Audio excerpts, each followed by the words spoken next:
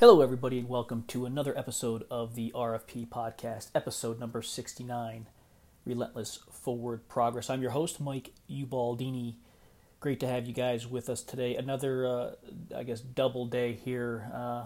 I posted a blog post earlier this morning, and following that up with a podcast today, did the same thing earlier this week just because the travel schedule has been hectic and still working to wrap our arms around everything with the transition here. So, and I got a race tomorrow night, so I wanted to just have tomorrow just be a day for me to get ready. So, I felt the urge and compelled to put this out here today just because, it felt right and I wanted to do it, and it's kind of on the basis of the topic today. So, yesterday I had a great call with my mastermind group.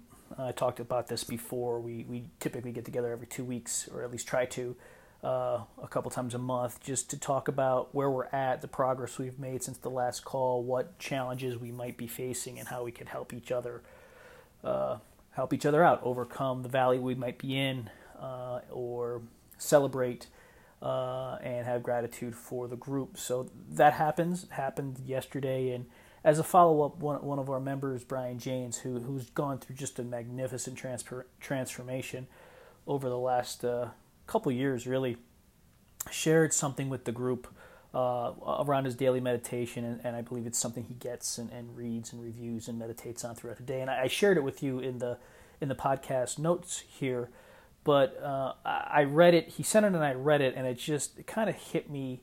One, because I think it's something I definitely faced growing up. It's something that I've done with my own daughters, and I think it's something we all try to, or we all tend to have happen or struggle. And it really is about, the way we talk to our kids and the things we say to our kids and how that might be perceived from them.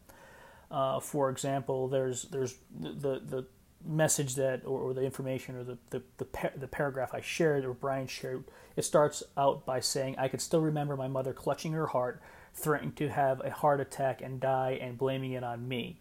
And I remember, I know of certain instances where I've shared, or I've told my daughters that they disappointed me, and I never said they were a disappointment. But I did say they disappointed me, and I see this. I can see the look on their faces right now as I'm talking to you, of the shoulders slumping and just failure. And I'm almost breaking up here talking about it because it stings my heart. And the point of the message that Brian shared with us, and what I want to share with the audience here, is that we as adults, we as parents, peers, leaders, coaches, mentors, teachers, however you want to classify it, from a kid's perspective, they look up to us, especially from a parent to a child, or a child to a parent.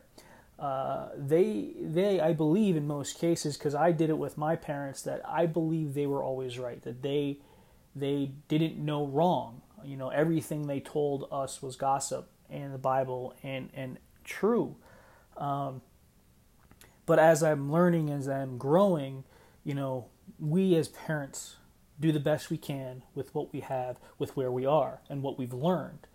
So we're doing the best we can. This message is to parents, and this message is to kids too, because I think collectively we're doing the best we can. So both sides, we need to have empathy. Empathy as parents, as far as what we say to our kids and how we act in front of our kids, and empathy from the kids' perspective that, hey kids, your parents are doing the best they can with what they have. And I think the bottom line, and you'll get it when you read this, is it's really, no matter what we're doing as parents, we as children have the ability to choose what's right for us. Our parents are giving us as much information they can give us with what they know and doing the best job they can. But us as individuals, as children, you as individuals, as children, I don't care how really old you might be and what you know and what you don't know, You have the ability to choose what beliefs are the right beliefs for you, what opinions and characteristics and standards that your parents are trying to instill in you are the right standards and characteristics and beliefs for you to live by, because we're all different people. There's certainly standards that I want my children to try to live by. There's certain ways of behaviors and respect and honor and integrity that I want them to practice. But there's also other standards that I live my life by that I don't necessarily want them to live their lives by, because we're two different people, and we're different animals inside of us. So I'm stumbling and I'm kind of going all over the place, but I think you're getting the gist of this, that, from a parent's perspective, let us keep doing the best job that we could do to raise our kids to be great adults. But we need to also understand that what works for us and what's good for us and what we strive to be or live our lives by growing up, it's a different world and it's different for our kids. Now, that said, we still need to guide them and direct them and provide them with the information that we believe is good information.